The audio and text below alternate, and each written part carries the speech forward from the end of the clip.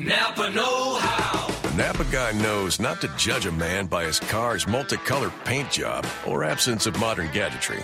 Who cares if it's technically old enough to vote and the windows are powered by the strength of your left arm? Your monthly payment is zero, and it'll stay that way. Because with over 500,000 parts and a little Napa know-how, you can keep anything on the road. She may not be pretty, but she's all yours. That's Napa know-how. Napa know-how. Blog Talk Radio.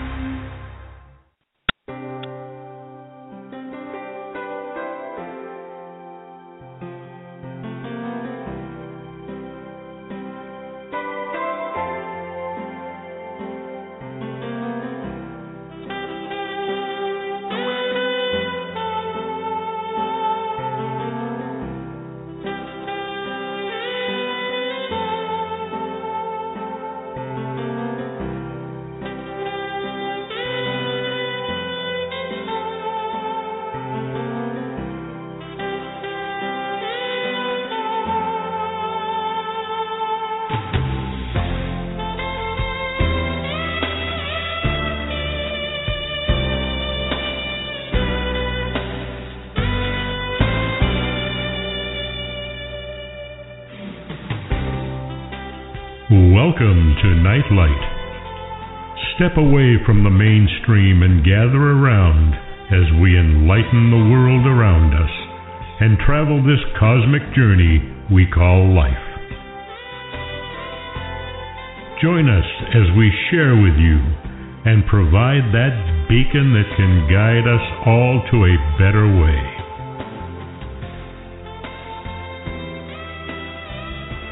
Nightlight. A reminder that you are never alone.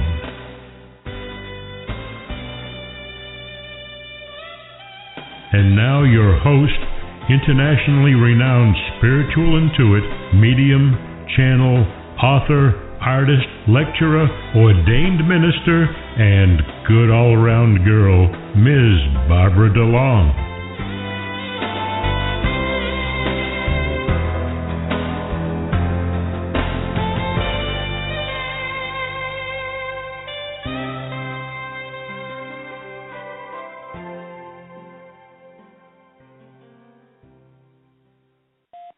Hello and welcome everybody to Nightlight. That was the magical voice of Ken Quiet Hawk inviting you to come in out of the mainstream and join us for a time to be sheltered from the storms of evolution and change, that which we laughingly call creation. Come and join in with other light-minded spirits as we weave our lights together to seek understanding, enlightenment, and with any luck, a little wisdom. These are times of change, times that call to the seekers, and you answer that call from all walks of life, from countless aspects of the spiritual realms. This is a time of awakening, of sharing and evolving, of spreading your wings and soaring on the cosmic breath of creation.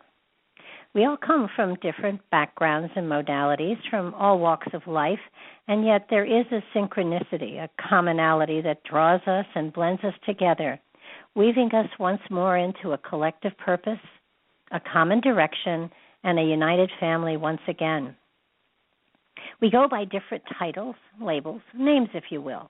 We call ourselves watchers, wardens, indigos, soothsayers, mystics, questers, querents, journeyers, light workers, light bearers, torch bearers, spiritual empaths, shamans, and oh my God, that list, it goes on and on. It is as unique and eclectic as are we. Yet we all have the same spiritual calling, and we all in our own very individual ways bring light into this reality to facilitate the awakening and the shifting of the consciousness for all of mankind. This is my own very private oasis in the turmoil we call evolution, so sit back, take a break, share your lights with us, and join in the love, the light, and the laughter that spiritual energy always generates when lights are blended and spirits are listed.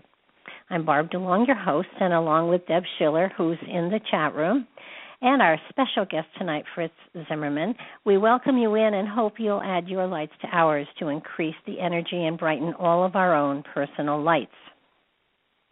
Ken Quiet Hawk can be found at nativestorytellers.com. I'm at barbaradelong.com, and Fritz will give us wherever he can be contacted.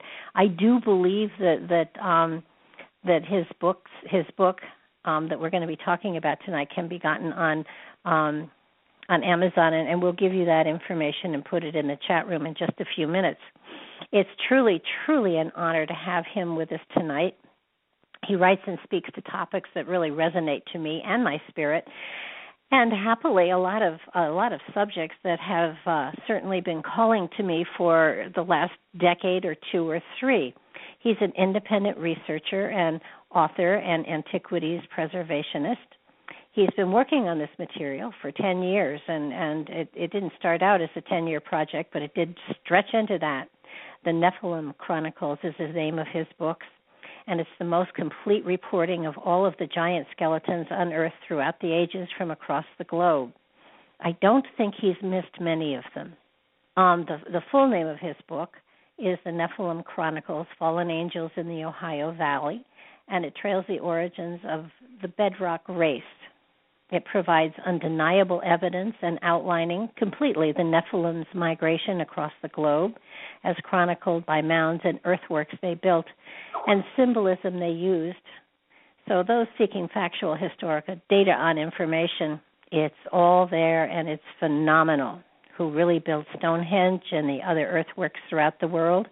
It's the most complete list of giant skeletons and artifacts that I have ever seen, and from those of you who have gone to my website, you know that it happens to be one of my my special projects that I've been delving into, and he has overwhelmed me with all of the material that he's found. Origins of New Age beliefs, how pre-Native American Indians really worshipped. And then he goes into the origins of numerology and how it was used to align the mounds and the earthworks perfectly towards the rising and setting sun. And it goes on and on. Origins of Earth Mother worship and common symbolism still used today. He has taken a project that started out to be actually, sort of simple, and he's taken it way beyond. It's almost I can so totally relate to how he seems to be working, because it resonates so much to how I get going with things. It's a little and a little more, and then a little more, and then a little more, and before you know it, a decade or two has gone by. So I want to welcome Fritz to the show. Fritz, thank you so much for being here tonight. Yes, good evening, Barbara. Yes. Yeah. Your work is profound. I have to admit, I have collected a lot of the old newspaper articles from the late 1700s, and then, of course, the 1800s and early 1900s on giants. But, I mean, your list is phenomenal. I have never, ever seen as many put together and done as well as you've done, and you smack us in the face with the fact that it's not just one or two, it's thousands of them, and it overwhelmed me. So how did the Nephilim, how did this book start? Well, actually, it started with very small, and whoever's the audio, I'm getting a lot of feedback, so if you could take care of that, I don't know if I can get through this here in this 2-second delay. It started small. Okay, let me see. What can we do? Are you on a speakerphone? No. Huh. No, okay, but I've got about a 2-second. I'm hearing everything I say about 2 seconds later.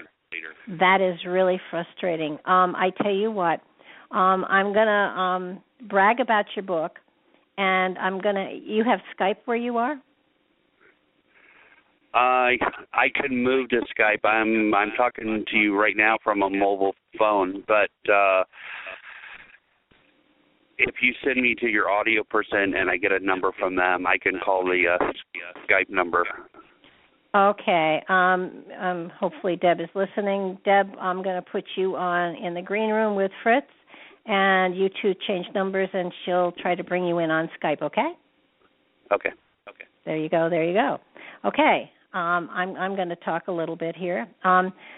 The thing that intrigues me so much about Fritz and all of his work, I got fascinated with the element of giants probably a couple of years ago, and like I said, if any of you have been to my website, you'll see on my special projects, there's a whole bunch there, a whole bunch of articles on the giants, and I became very aware that this isn't just the fee-fi-fo, fee-fi-fo-fum giants we're talking about. We're talking about a race that obviously was here in this country prior to the Native Americans, those that we call Native Americans. The Indians came in, and they had to blend, they had to fight, they had to battle, but we're not talking small groups here.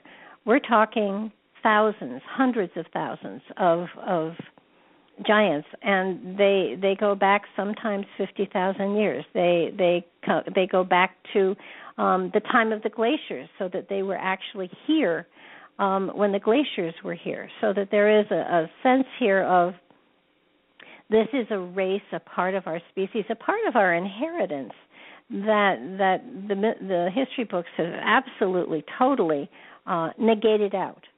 And I don't know personally why, except of course that they would have to rewrite the history books, and scientists don't like to do that.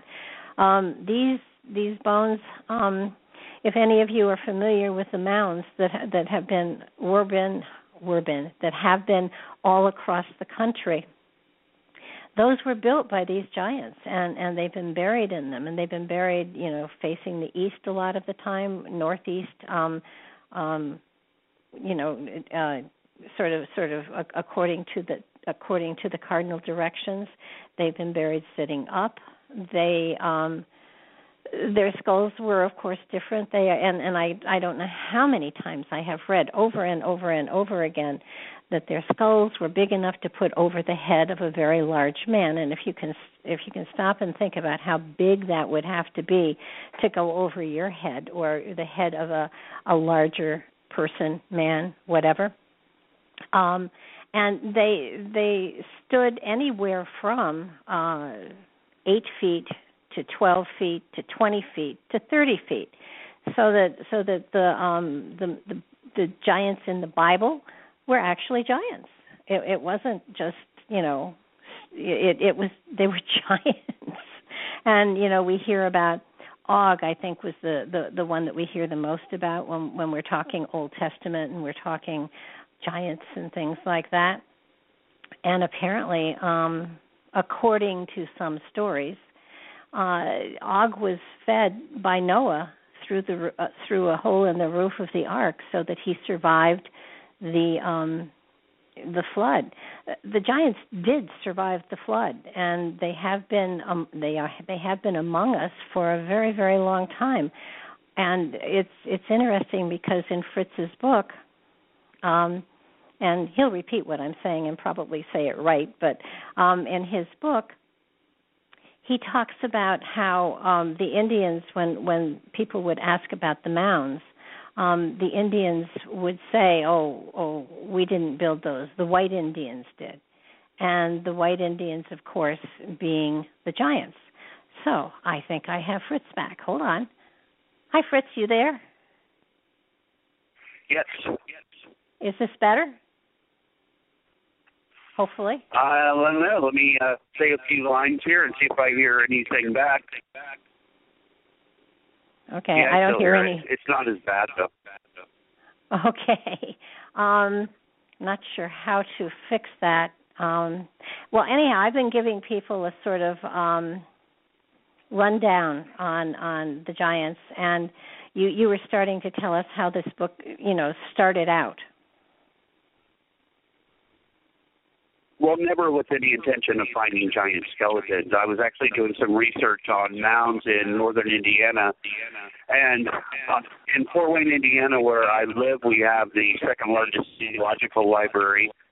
And so I have county histories from every county in the U.S. As I was researching the mounds, I kept finding large skeletons, expanded from northern Indiana to all of Indiana to all of Ohio to all of Kentucky to all of West Virginia. About 10,000 books were researched to get the list. It was about 13 or 14 months in the library every day to go through all these books.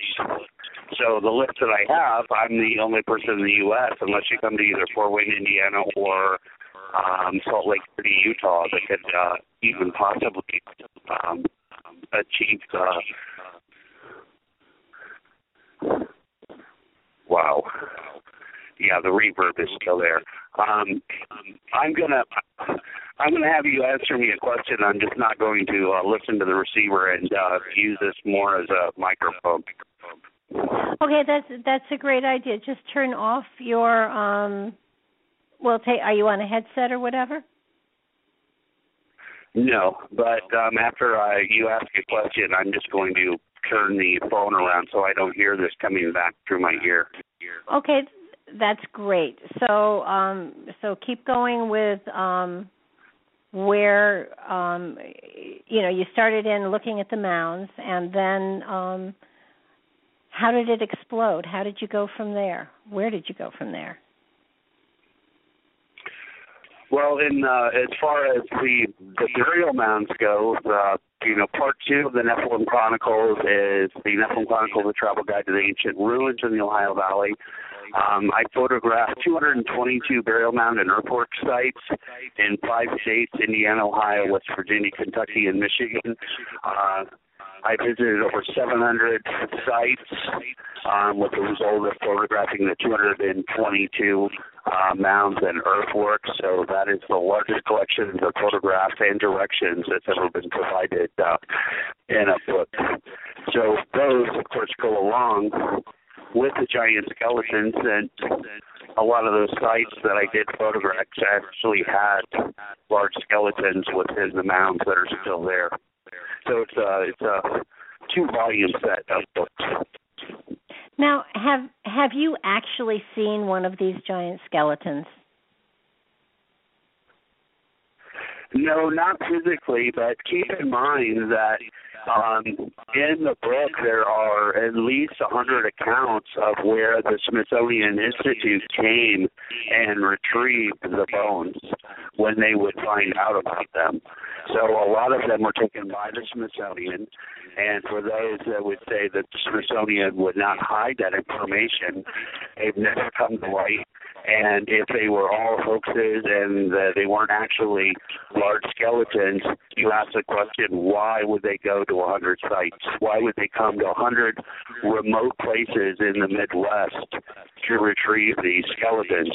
Now, a lot of them, they could measure the size of the skeleton, but they were almost a chalk-like substance, and they couldn't actually pull them out and preserve them. So, but the ones that were preserved and the bones were intact, a lot of those the Smithsonian came and retrieved.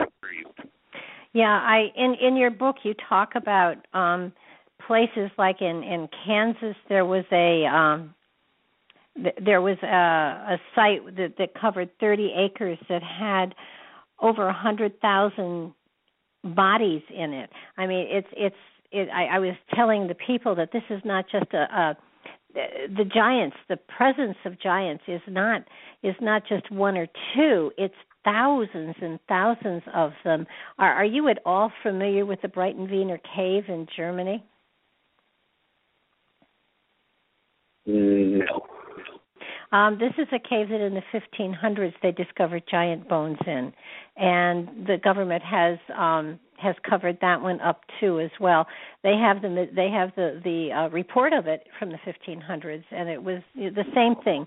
The skulls could be put over a human head. They were so big they couldn't get them out of the cave.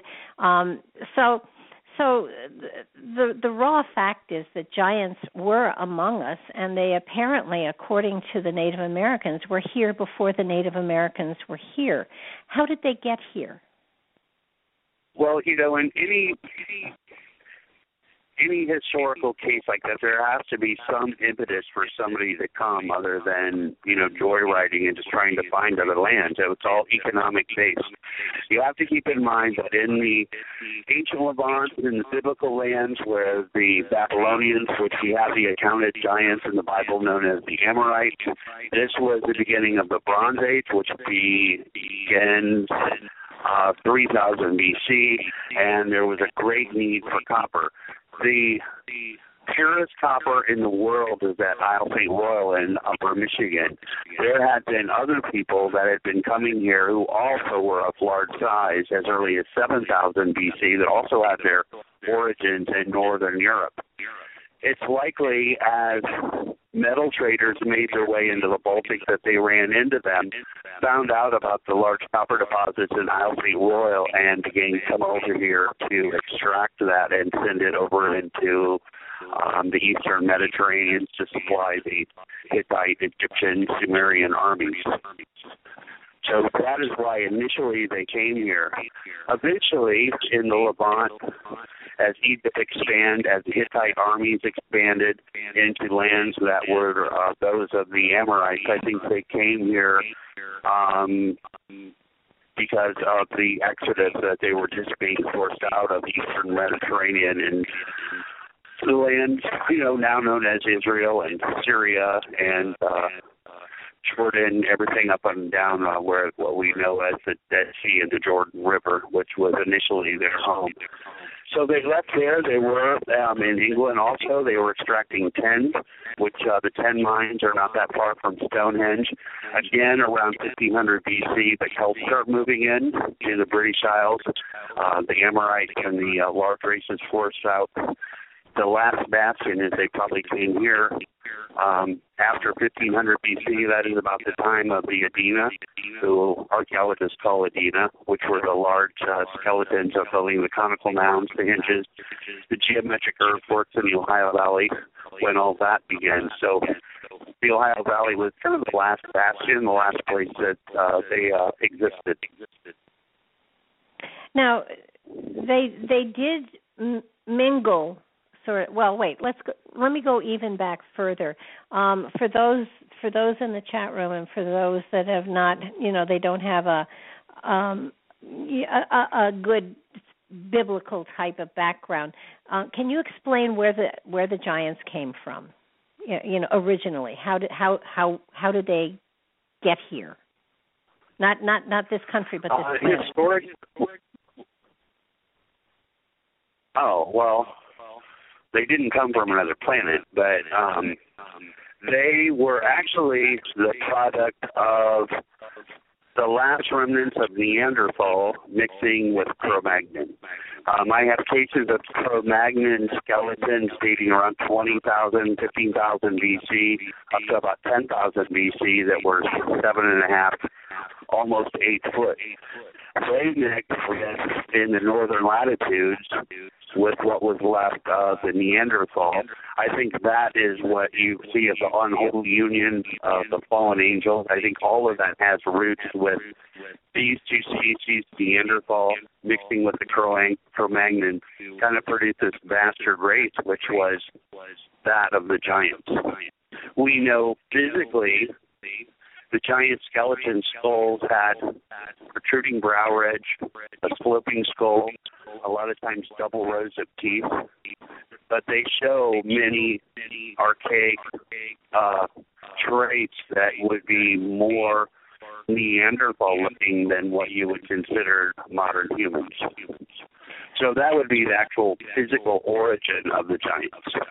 Okay, but I think usually when people think of giants, they think of warlike, stupid, and it sounds to me, it looks to me from what I've seen, that they were really a very intelligent race. Well, the Amorites controlled Babylon 1950 BC. This is where advanced mathematics originated. Pi, square root, all of that was formulated by the Amorites. You had Hammurabi, who created the first written laws. The thicker geometry as we know it today, all of that originated from this giant race. So yes, they were advanced. They were very intelligent. And now, biblical that would be the book of Enoch.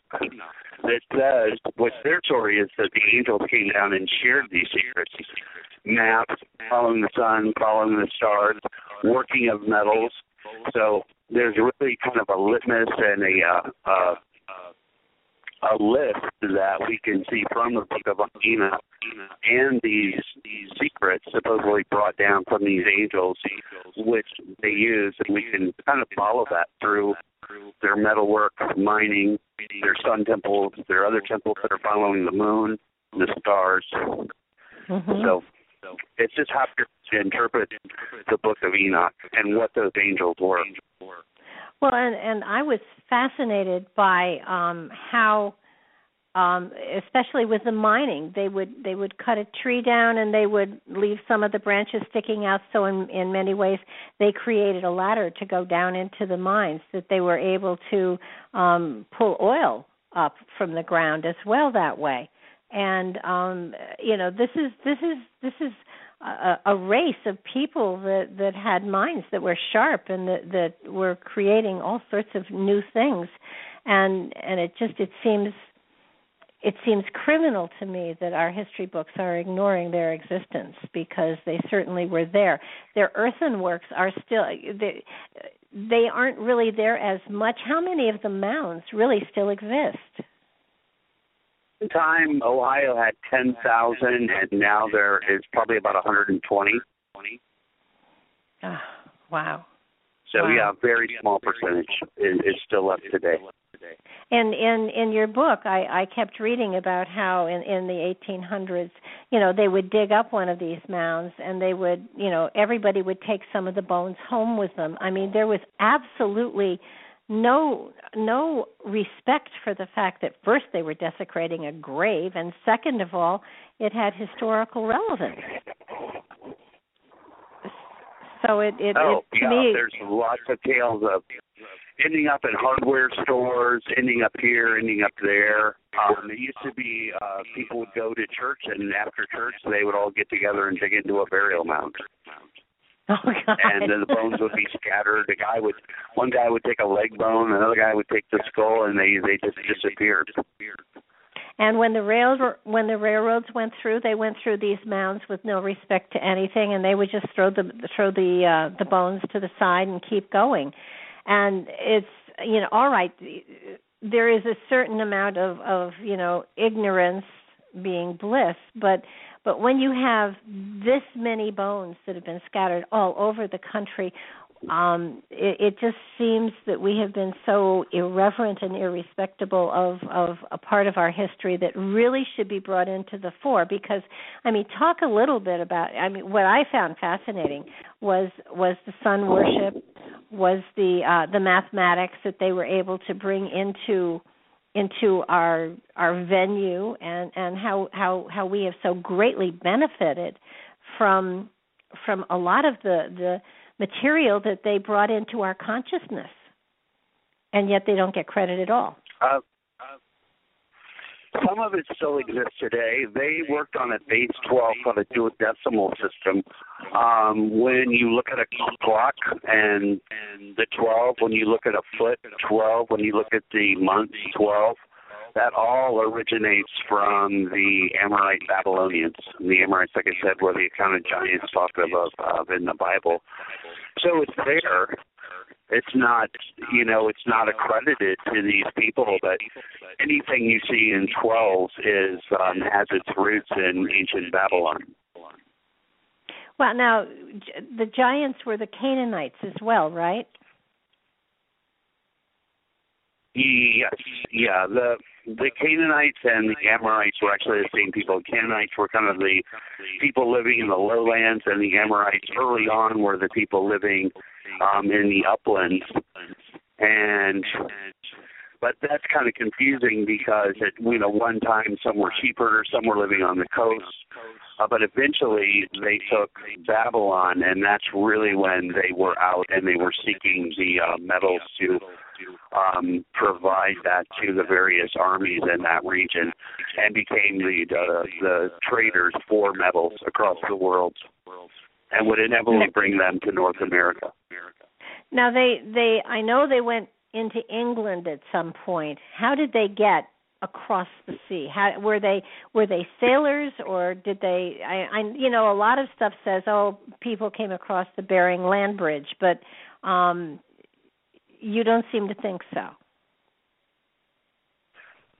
No, and their ships were as large or even larger than that of the Vikings, and the Vikings got over here easy enough. They would generally take a northern route of North England and then Iceland, Greenland, and then on over up here. They would take the northern route and then into the St. Lawrence Seaway, and then they would cut across there to make their way into Lake Superior, where the copper was.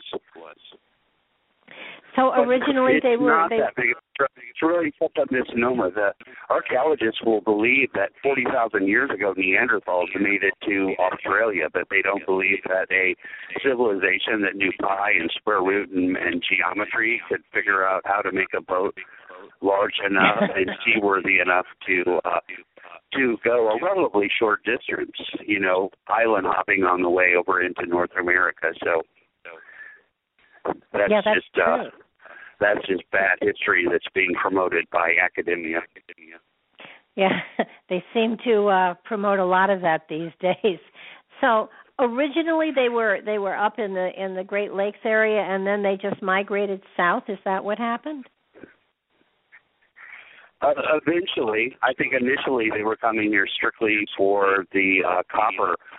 They just found a Minoan anchor on the Mississippi that would date, kind of to that era when they were coming over here and getting the copper. So slowly some of the evidence is coming to light, and that is because independent researchers are finding it and publicizing it, whereas if academia found something like that, it would never see the light of day because it goes against the paradigm that they are trying to promote, which is the Beringia theory. So anything that would contradict that theory is just hidden.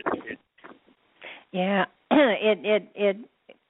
I keep telling people we have to question everything, even when it comes from a source that has been, something that we've respected for a great period of time. We have to question it. Now, go a little bit, if you can, into the 666 material, because I found that fascinating.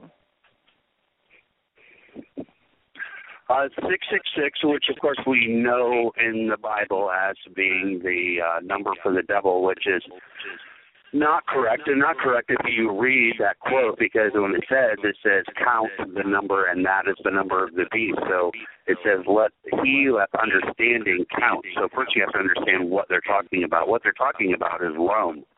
And if you take the Roman numerical sequence of 500, 100, 50, 10, 5, 1, and you count that, it comes up to 666. So that is what they're referring to in that quote. 666 shows up two other times in the Bible, and one in Chronicles they bring Solomon 666 talents of gold. Well, we know that's in reference to the sun by the name Solomon itself, where Sol is Latin for sun, is Hindi for sun, and An is the Egyptian word for sun. So the name Solomon means sun, sun, sun. There's another quote of Adonakam, who is escaping Babylon, and Nebuchadnezzar. With him are 666 people. The name Adonakam is probably more of a reference to Adonis, which was the Phoenician sun god. So again, we have 666 attached to sun. So it's in there three times.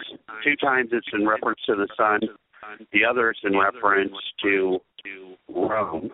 But 666 has its roots with the Amorites, again, Babylonian Amorites. It was a numerical codex called Gematria. The two base numbers was 666 was representative of the sun, and then 1080 was representative of the Earth Mother.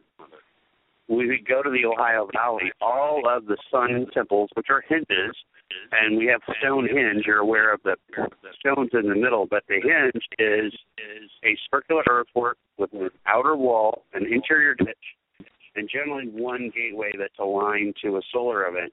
In the case of Stonehenge, the gateway is aligned to the summer solstice sunrise. The hinges in the Ohio Valley are all aligned to solar events. They are either 660 or 666 feet. A little complicated on the 660 because the 660 and 240, and there's a whole mathematical scope on why they use the 660 opposed to 666. So we have those two numbers associated with the sun temples, and then as far as the 1080, geometrically, the symbol was square for the Earth Mother, used by the Babylonians. Square earthworks in the Ohio Valley are 1,080 feet on each side. Amazing. And so when they built these, more than a coincidence. Yeah, when they built these forts or whatever, they built them with a square and a circle, meaning that it had the sun and the moon incorporated into both of them. Well, the base of the religion that you have to understand, you really need to understand before you go to the earthwork sites, is it was all a matter of the balance of power. So you wanted an equal amount of sun and an equal amount of earth. So it was the balance of those powers. So the yin yang was used in the construction of the earthwork. And we have both squares and circles in the Ohio Valley, where the square and the circle have equal areas. Well, to be able to do that, you have to have the mathematical ability to square a circle, which is not easy math. That's advanced mathematics to be able to achieve that. So we know that they were using advanced mathematics. But the symbolism of the square and the circle having equal areas is that balance, the yin-yang, what they call the sacred marriage, the holy union of opposites. So that is very prevalent in the Ohio Valley within the earthworks, both their shapes and within the measurements that were used in their construction. Yeah, it's such a shame that we have destroyed so much, because we could have learned so much from them. It's still, my head is still swimming from all of the material that you gathered, and anybody who is interested in this should check out the Nephilim, because he has such an amazing amount of material there that you can go in and you can look through and then understand that there is so much going on here, even into to me, they had a higher form of worship than the Romans and the Greeks, who had their different gods for this and gods for that. It seems to me that it's simplistic, but it brings it down to a greater significance when you're understanding that the moon and the sun represent different aspects, and it's the earth and the sky, and to me it makes it so much more profound that they understood that aspect of it, and they didn't dirty it all up with all of the other little gods that all of the other cultures did.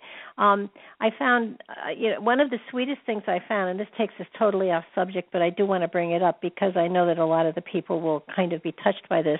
You mentioned giants, and people immediately think of Fee, Fi, Fo, Fum, or they think of the giants in the Bible that were destructive. When these people buried a child separately, they almost always buried a dog with the child, so that the child could be watched over in the afterlife as well as this life. I mean, there are things that are scattered through those aspects of their culture that you totally step back and you say, oh my goodness, these were kind, compassionate, loving people. It feels to me also as though they were really not a warring people. Yes, they made weapons and stuff like that, but they appeared to be more peaceful. They more preferred to have a peaceful existence than to have a warring one. From what I could tell, when the Native Americans took decided that they were going to wipe them out. They did a pretty good job. In the end, they did. I think when they were trading here, though, that they tried to assimilate into the indigenous population and use those, and we actually have scientific proof again of that. There is a genetic marker called haplo-X that originated basically in the Dead Sea, and it's the Dead Sea and the Jordan River where the Amorites' initial home was. But we find high instances of that in the Ojibwa, who would have been up there where the mines are, and then eventually who archaeologists call the Hopewell, which we know were the Sioux Indians that at one time were in the Ohio Valley. They have high instances of this haplo-X. And we know that originated from the Jordan River and that Dead Sea area, the same place where the giants originated. Now, it's also interesting to know that the largest Native American groups were the Sioux. And George Catlin, when describing the Mandan Indians, said that some of them had green eyes, blue eyes, red hair, even some of them had blonde hair. So who would have been able to change the whole genetic makeup of a large population if they had not been intermingling in numbers, in great numbers, with a different race of people? Yeah, and there are people today that have that marker, and the one thing, the double rows of teeth are the one thing that kind of pulled my curiosity. They also had extra digits occasionally, and there are people today that still have that fair skin and the different colored hair, and are born with the double rows of teeth and the extra digits, so that we at this point in time we carry the genetics of that aspect of our heritage within us, and it's important that we understand it and that we know where it comes from. And again, the element of the government sort of covering up, or the Smithsonian, conveniently losing so many bones that were sent to them, and you have the reports from the Smithsonian, but I know a lot of people have found that when we go back to try to find those reports in the Smithsonian themselves, they no longer exist. So they're basically wiping out this element, this area of our evolution totally, which is really upsetting. Well, done for political correctness. Okay. The director of the Smithsonian was sympathetic to Native Americans. They knew that this was a different group of people. They know that they had Northern European roots. They still know that. They find it politically incorrect to say that at one time Europeans were here, that some of the mounds may not have been constructed by Native Americans, so it is being shelved. It's being stopped from being disseminated to people, and they know that that's the truth. I actually have skull comparisons in my book of the generic, of the corded people. They're dead on. There's no mistake that we're looking at the exact same people. But because it's politically incorrect, then that is what dictates the current history. It's not science. It's not data. It's not a hypothesis and trying to come up with an answer. It's all politically based. It's disappointing to think that we go to school and we are taught by teachers, and we assume that they are teaching us what is absolutely the truth, and then later on to learn that we've been lied to intentionally is very upsetting. And while I'm an ex-school teacher, I think we should trash the whole system and start again. But especially with the Giants, because I think that they added such a rich aspect to our heritage that we should be celebrating them. I mean, people look at things like Stonehenge and they look at I'm taking the pyramids out of the mix, but Stonehenge and all of those massive rocks that are all over England, giants easily could have put them in place. While it would have taken normal man, tons of men to lift those tons of stones. The element of the giants being able to lift and to put them in place makes so much greater sense to me. And why people can't imagine that is beyond me. I do believe that the giants constructed Stonehenge. There's not a doubt in my mind. They did. The henge they adapted the henge. The henge was already there when they got there, but they adapted that as their solar temple. And even though they constructed the stones of Stonehenge, they soon moved away from that, and just constructed the earthwork. And sometimes they would have a standing stone, but even that eventually they got out of, and they would just have a burial mound in the center of the henge, which is exactly what we find in the Ohio Valley. It's a henge, no stones in the center, but there are burial mounds within the center. So we could look at the mounds in England, which are round, conical mounds constructed by the Beaker people, who scientists or archaeologists call the Beaker people. Conical mounds with circles around them, we find that in the Ohio Valley. Hinges, we find that in the Ohio Valley. Serpent mounds, we find that in the Ohio Valley. So everything that was a prototype of what we'd eventually find in the Ohio Valley, we find in England, associated with the Beaker people. The Beaker people's skull types, which were the Generics, the Chordate, and the Boromese, we find all three of those distinct skull types within the burial mounds of the Ohio Valley. So the evidence is there.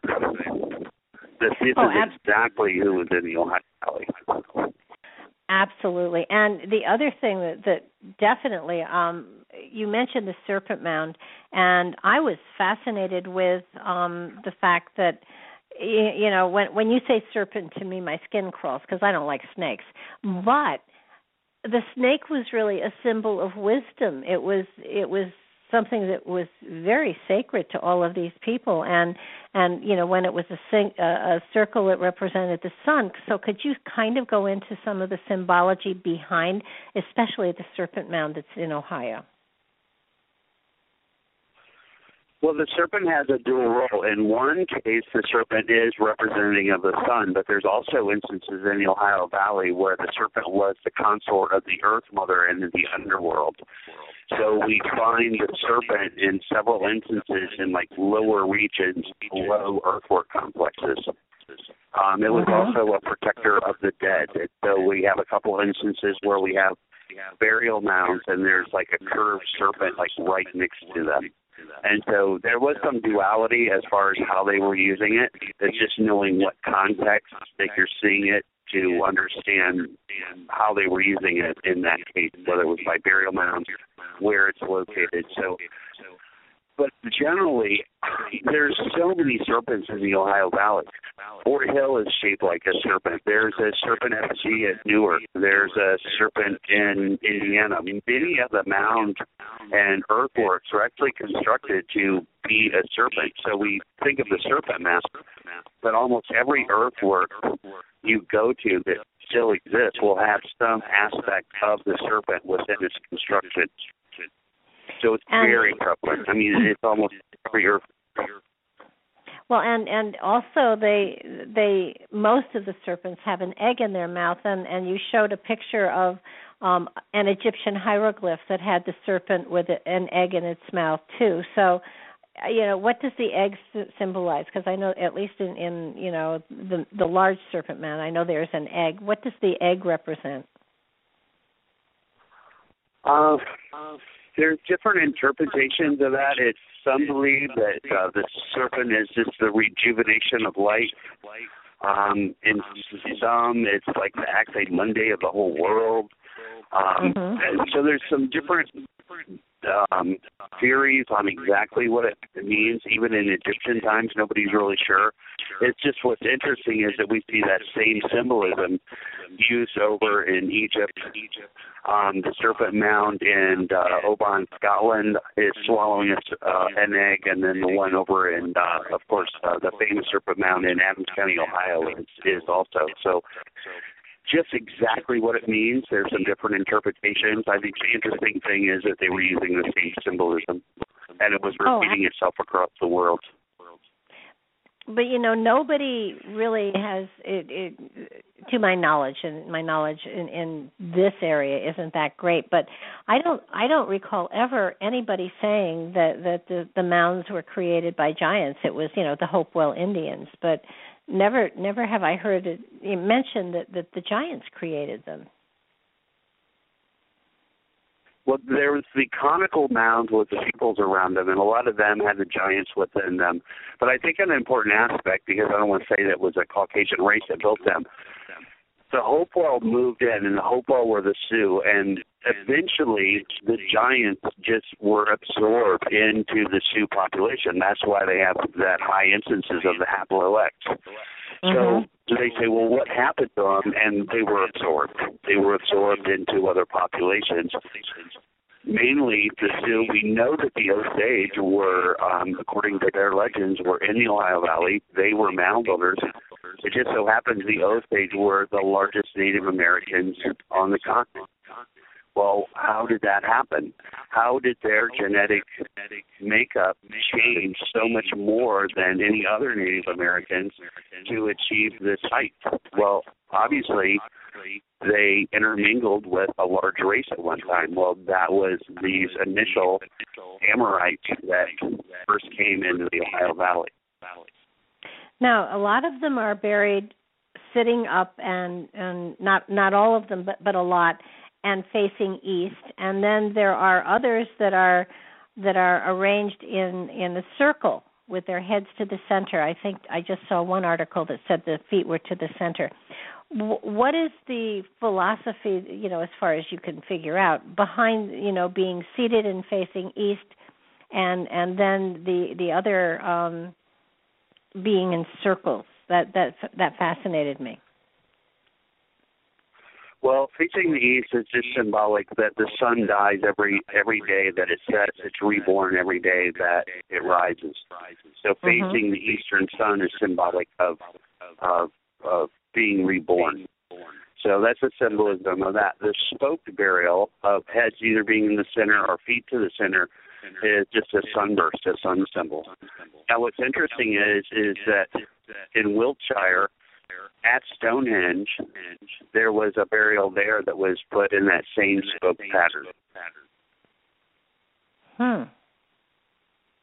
Well, I guess then you have to have enough. So we do have precedent over there. Yeah. They haven't found a lot. They haven't recorded that they found a lot of material in these mounds, short of some crude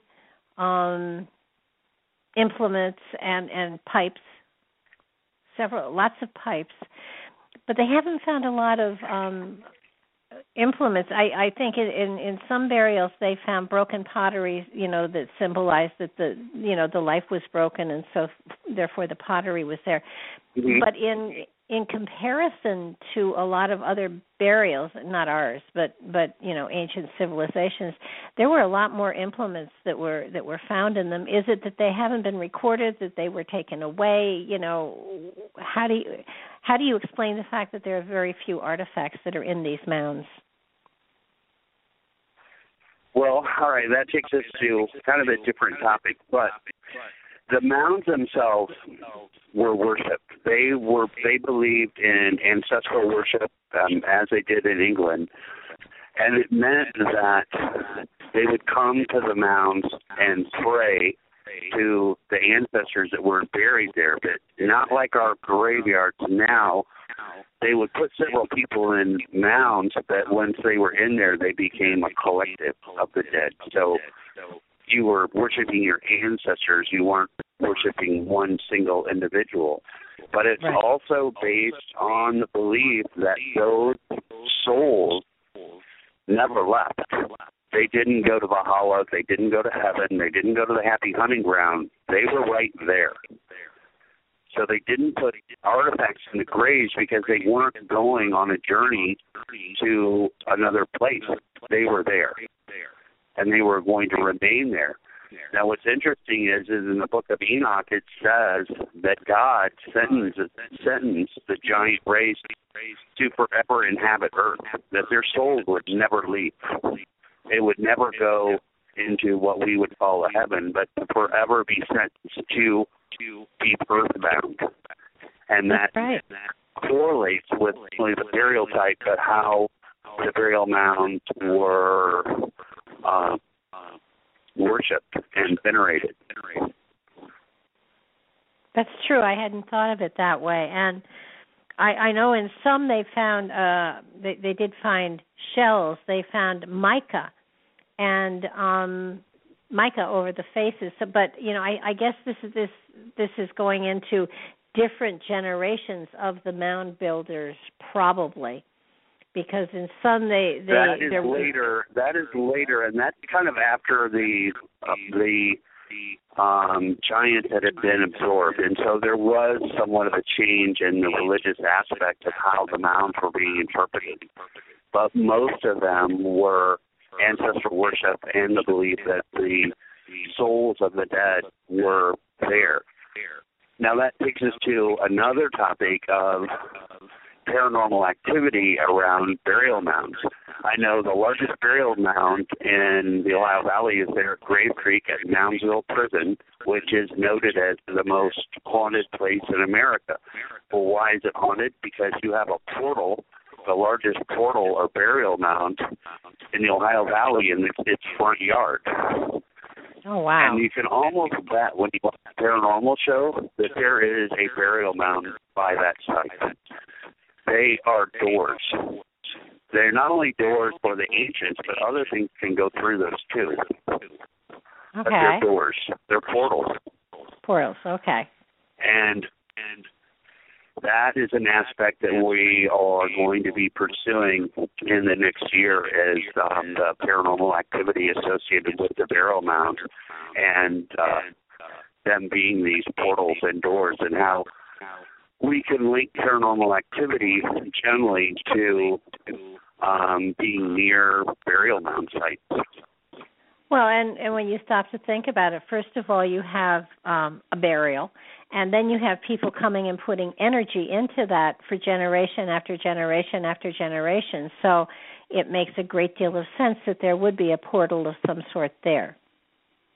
And I would imagine that EVPs and the magnetism should be off the wall when you are around mounds like that, because when we put our energy in, when we are inserting our energy into a place, whether it's symbolic or it represents something to us, we energize it. And if for thousands of years people have been there and have been putting their energy in, sending their love, sending their emotional support, however you want to call it, it seems to me that would definitely open a portal. And my other thought is that I would love to see if, and I don't know if you've even thought of this or looked into this, if they were on ley lines or if there were energetic vortexes around them. And because they were such a sensitive race, I would absolutely think that ley lines were probably a part of some of the burials there. Maybe not all of them, but a lot of them. I know the stone chambers that are here in Connecticut and New York, there are several of them that have magnetic anomalies at the entrance of the chambers. And I don't know that the giants built them, frankly. They're too little for giants, but they definitely have, they're corbelled constructions, so the Phoenicians may well have used them or whatever. but there are definitely magnetic anomalies, and there are a lot of paranormal experiences around those structures as well. So that I do believe there are, and go ahead. And they've proven that the ones in England are on ley lines, and I have done some cursory work on ley lines with the Mariamounts, and yeah, you are correct, and they were using ley lines. But let me put those stone chambers in historical context that are out east. Around 2700 BC, which is the early Bronze Age, would have been the initial contacts of them coming over here. And that was really the waning moments of the megalithic era. So they were getting away from the Stonehenge, the stone tombs. However, if you think of them coming west into Lake Superior, they were probably had trading centers that were located on the East Coast in New York, Connecticut, some of those areas. They would have been building stone chambers. It wouldn't have lasted probably for more than 100, maybe 200 years, but it does fit within the time frame of the megalithic era of when they first started coming over here, so they would be associated with the giants. It's just a small window before they start coming in further west into the Ohio Valley. But those initial stone chambers probably date to 2400 BC, and that would be the time frame when the megalithic era still was going on. Yeah, that was I did a documentary with my husband on them, and we found that. And again, no artifacts of any sort, but we did find that again, the greatest preponderance of them is in the northeast. You know, if you quarter the map, it's in the northeast section. The chambers, you know, while there are chambers in Europe and everything, but in this country, most of them, there used to be 2,000 just in the area I live in, and now there are less than 200. So it's really quite profound. Yeah, and I would just designate those as first contact. Ah, okay. So the earliest contact with the giant race is why those stone chambers are there. That's why it's so much different than what you would find 1,000 years later in the Ohio Valley, but it was still within the realm of the megalithic era. It still falls within the Amorites bringing over copper and from Isle St. Royal, 10 out of southern England, and so I attribute those to first contact with the giants, and those are the remains of that 2500 to 2900 BC era. Yeah, a lot of the, especially with Stonehenge in New York, in New Hampshire, they've carbon dated charcoal to 4000 BC. So it's kind of it's fascinating, and certainly we have covered a plethora of stuff here. I know you have to go, but can I ask you, will you come back again sometime when we can get the microphone clearer and we can talk some more on this material? Yes, yeah. Clearing up the microphone would really help. But it happens, there's always glitches in media, so it's not a problem. Okay, well, I just thank you so much. I know that you're down celebrating your father's birthday, but I really would appreciate it if we could do this again, and we'll try to clear up the microphones. And I want to thank you so much for sharing as much as you have, and I will have a ton more questions for you at a later date as well. Yeah, I think we could do more time. I know you were initially scheduled for 2 hours, so I appreciate you breaking me off at, I'm not sure what time it is now, but yeah, we can get into some more aspects. I would really like for you to maybe go to some of these sites in the Ohio Valley just to get what your psychic reading is, what take you're getting from those. We've talked about the energy fields that are being emitted from the mound, so I'd like to get your your take on that as well, because that is something that I've been really pushing for, is to bring psychics to some of these sites. The hilltop earthworks, the stoneworks up on top of the hill, some of the mound sites, some of the geometric earthwork, see what kind of residual energy is still there. It would be, let's talk about this further at some point, because that's something that would fascinate me and I would love to do. I like I said, Patrick and I did a lot of work on the stone chambers here in I think one day we went into almost 40 of them, and there's something very magical there, and I would absolutely be delighted to do something like that. So let's see if we can't make it happen. Yes, I would like that. And that's something that I have not explored, and so at some point in the very near future, I would like to go and investigate a few of those sites. So I'll keep you in mind as my possible tour guide of coming up that way and being able to visit a few of these sites. Sounds like a plan. Thanks so much, Fritz, and I do apologize for the sound. We will try to keep it. We'll try to get it cleared up so next time we can do a little bit more and go a little bit more in depth. But okay, real good. Thank you. you so much. Bye-bye. Okay. That will be fun. It would be. We could do a show, sort of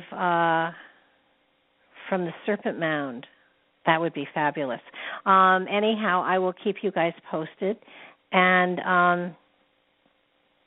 I did mute myself, and I don't know if it worked or not, but we will work on getting better sound next time, and I certainly will see if I can't get together with him and go visit the Ohio Mounds, not that far from me, and maybe we'll do a show on the mounds from the mounds. Who knows? But thank you guys for being here. Okay, test it now if Deb is in queue. Are you in queue, Deb? Am I echoing now? Am I echoing now? I'll let Deb talk. No, you're not. No, you're not, but that's why we think it's you, because it wasn't happening between you and I. It was you and I alone, but then when I put him on and I muted me, it was still doing it.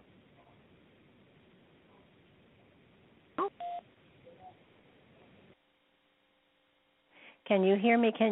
Am I echoing? No echo. So how can it be my mic?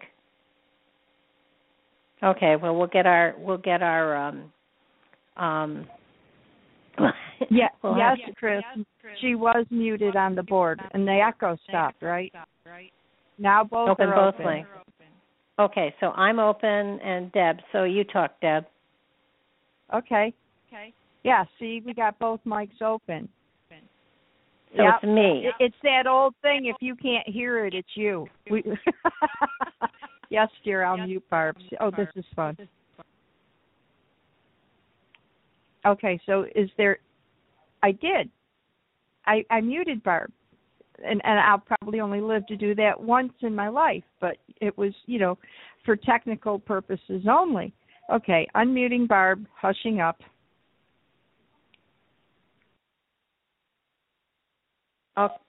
Okay, just wait a minute. Let me try plugging. No, I can't. Yes, I can. No, I can't. I was going to try putting on a different headset and everything. I have a question, though. Okay. Do you, by chance, have your phone near the computer and have Skype open on it? Oh, I have Skype open. So if I shut off Skype, let's try shutting off Skype. Because I went and double-checked on mine since we have the same type of phone and made sure Skype was shut off on my phone. All right. Now my Skype is shut off. Is the echo still there? Well, hello? I don't know if anybody else can hear. Okay. Come on, chat room. Is it still there? Am I still echoing? Because I don't hear if it's echoing or not. But I turned Skype off. Yep, echo. Well, Christy says yep, and Dr. Virtual, no. Jennifer's Journey and says. And Jennifer says no. And Chris says yes. Oh, Whoa. Deb's got the echo now. All right, I give up. Okay, so I think next time what I'll do is, I can do it on Skype, I guess. I just usually call in with the phone. But if I call in on Skype, there shouldn't be any problem. Well, we'll work on it. But it doesn't happen on other shows, I don't think. Huh. Well, we'll have to play around with it, and over time we'll get more professional. But thank you, everybody, for being here. Does anybody have a question? We'll get the Chris tutorial on this. I actually went through the whole list earlier about if there was a Bluetooth headset and all that kind of stuff. So, no, I don't have all those questions. I'm on a cordless, though. Oh, so you are the problem. Okay, so wait a minute. If I plug in, no, I can't do that. We'll figure it out. We'll use Skype next time, and screw the whole thing. No, we'll use Skype next time. Get out but the he was very wired phone. Yeah, I got one of them too. But he was fascinating, and there was so much information there. I'm so sorry, but his father's 80th birthday, and it was his father's birthday. You can't exactly say to someone, no, don't spend time with your father who's 80 years old. Spend time with us, but. He's just so full of amazing information that I will get him on again, and just try to be muted as much as possible when the guest is talking. Swell. Yeah, I will. I can do that. Yeah, right. It'll work. But yeah, it's funny. I read his book, and there was so much information in it. I thought, oh crap, this is going to be something else. And he was terrific. So I do have to thank Mark Eddy for putting me in contact with this guy. And if I can take the show to Ohio and the Serpent Mound, ooh, would that be cool? So, who knows, folks? This should be interesting to say the very least. So, I'm going to call it an evening, everybody. Chris's show, Curious Times, is at 10:00. So, if you're up and functional, you should be dialing into that show because I don't know who she has on tonight, but whoever it is, it'll be fascinating, and you never know what to expect with her show. So, it's always an adventure. And, one of the shows that I highly, it's a nothing show. That's even better. She has nothing planned. God knows what will happen. Anyhow, let's everybody tune in to Chris's show, and maybe she'll play music, but hopefully not sing, at 10:00. And between now and then, get some coffee, take your shoes off, put the cat out or dog out or whatever it is, and we'll see you at Chris's show. Deb, thanks so much. This was fun, I think. And we will talk to you. Oh, let's see, when next will we talk to you? Oh, Monday. No, Sunday. Sunday I'm on Chris's show, so it's not a nothing show.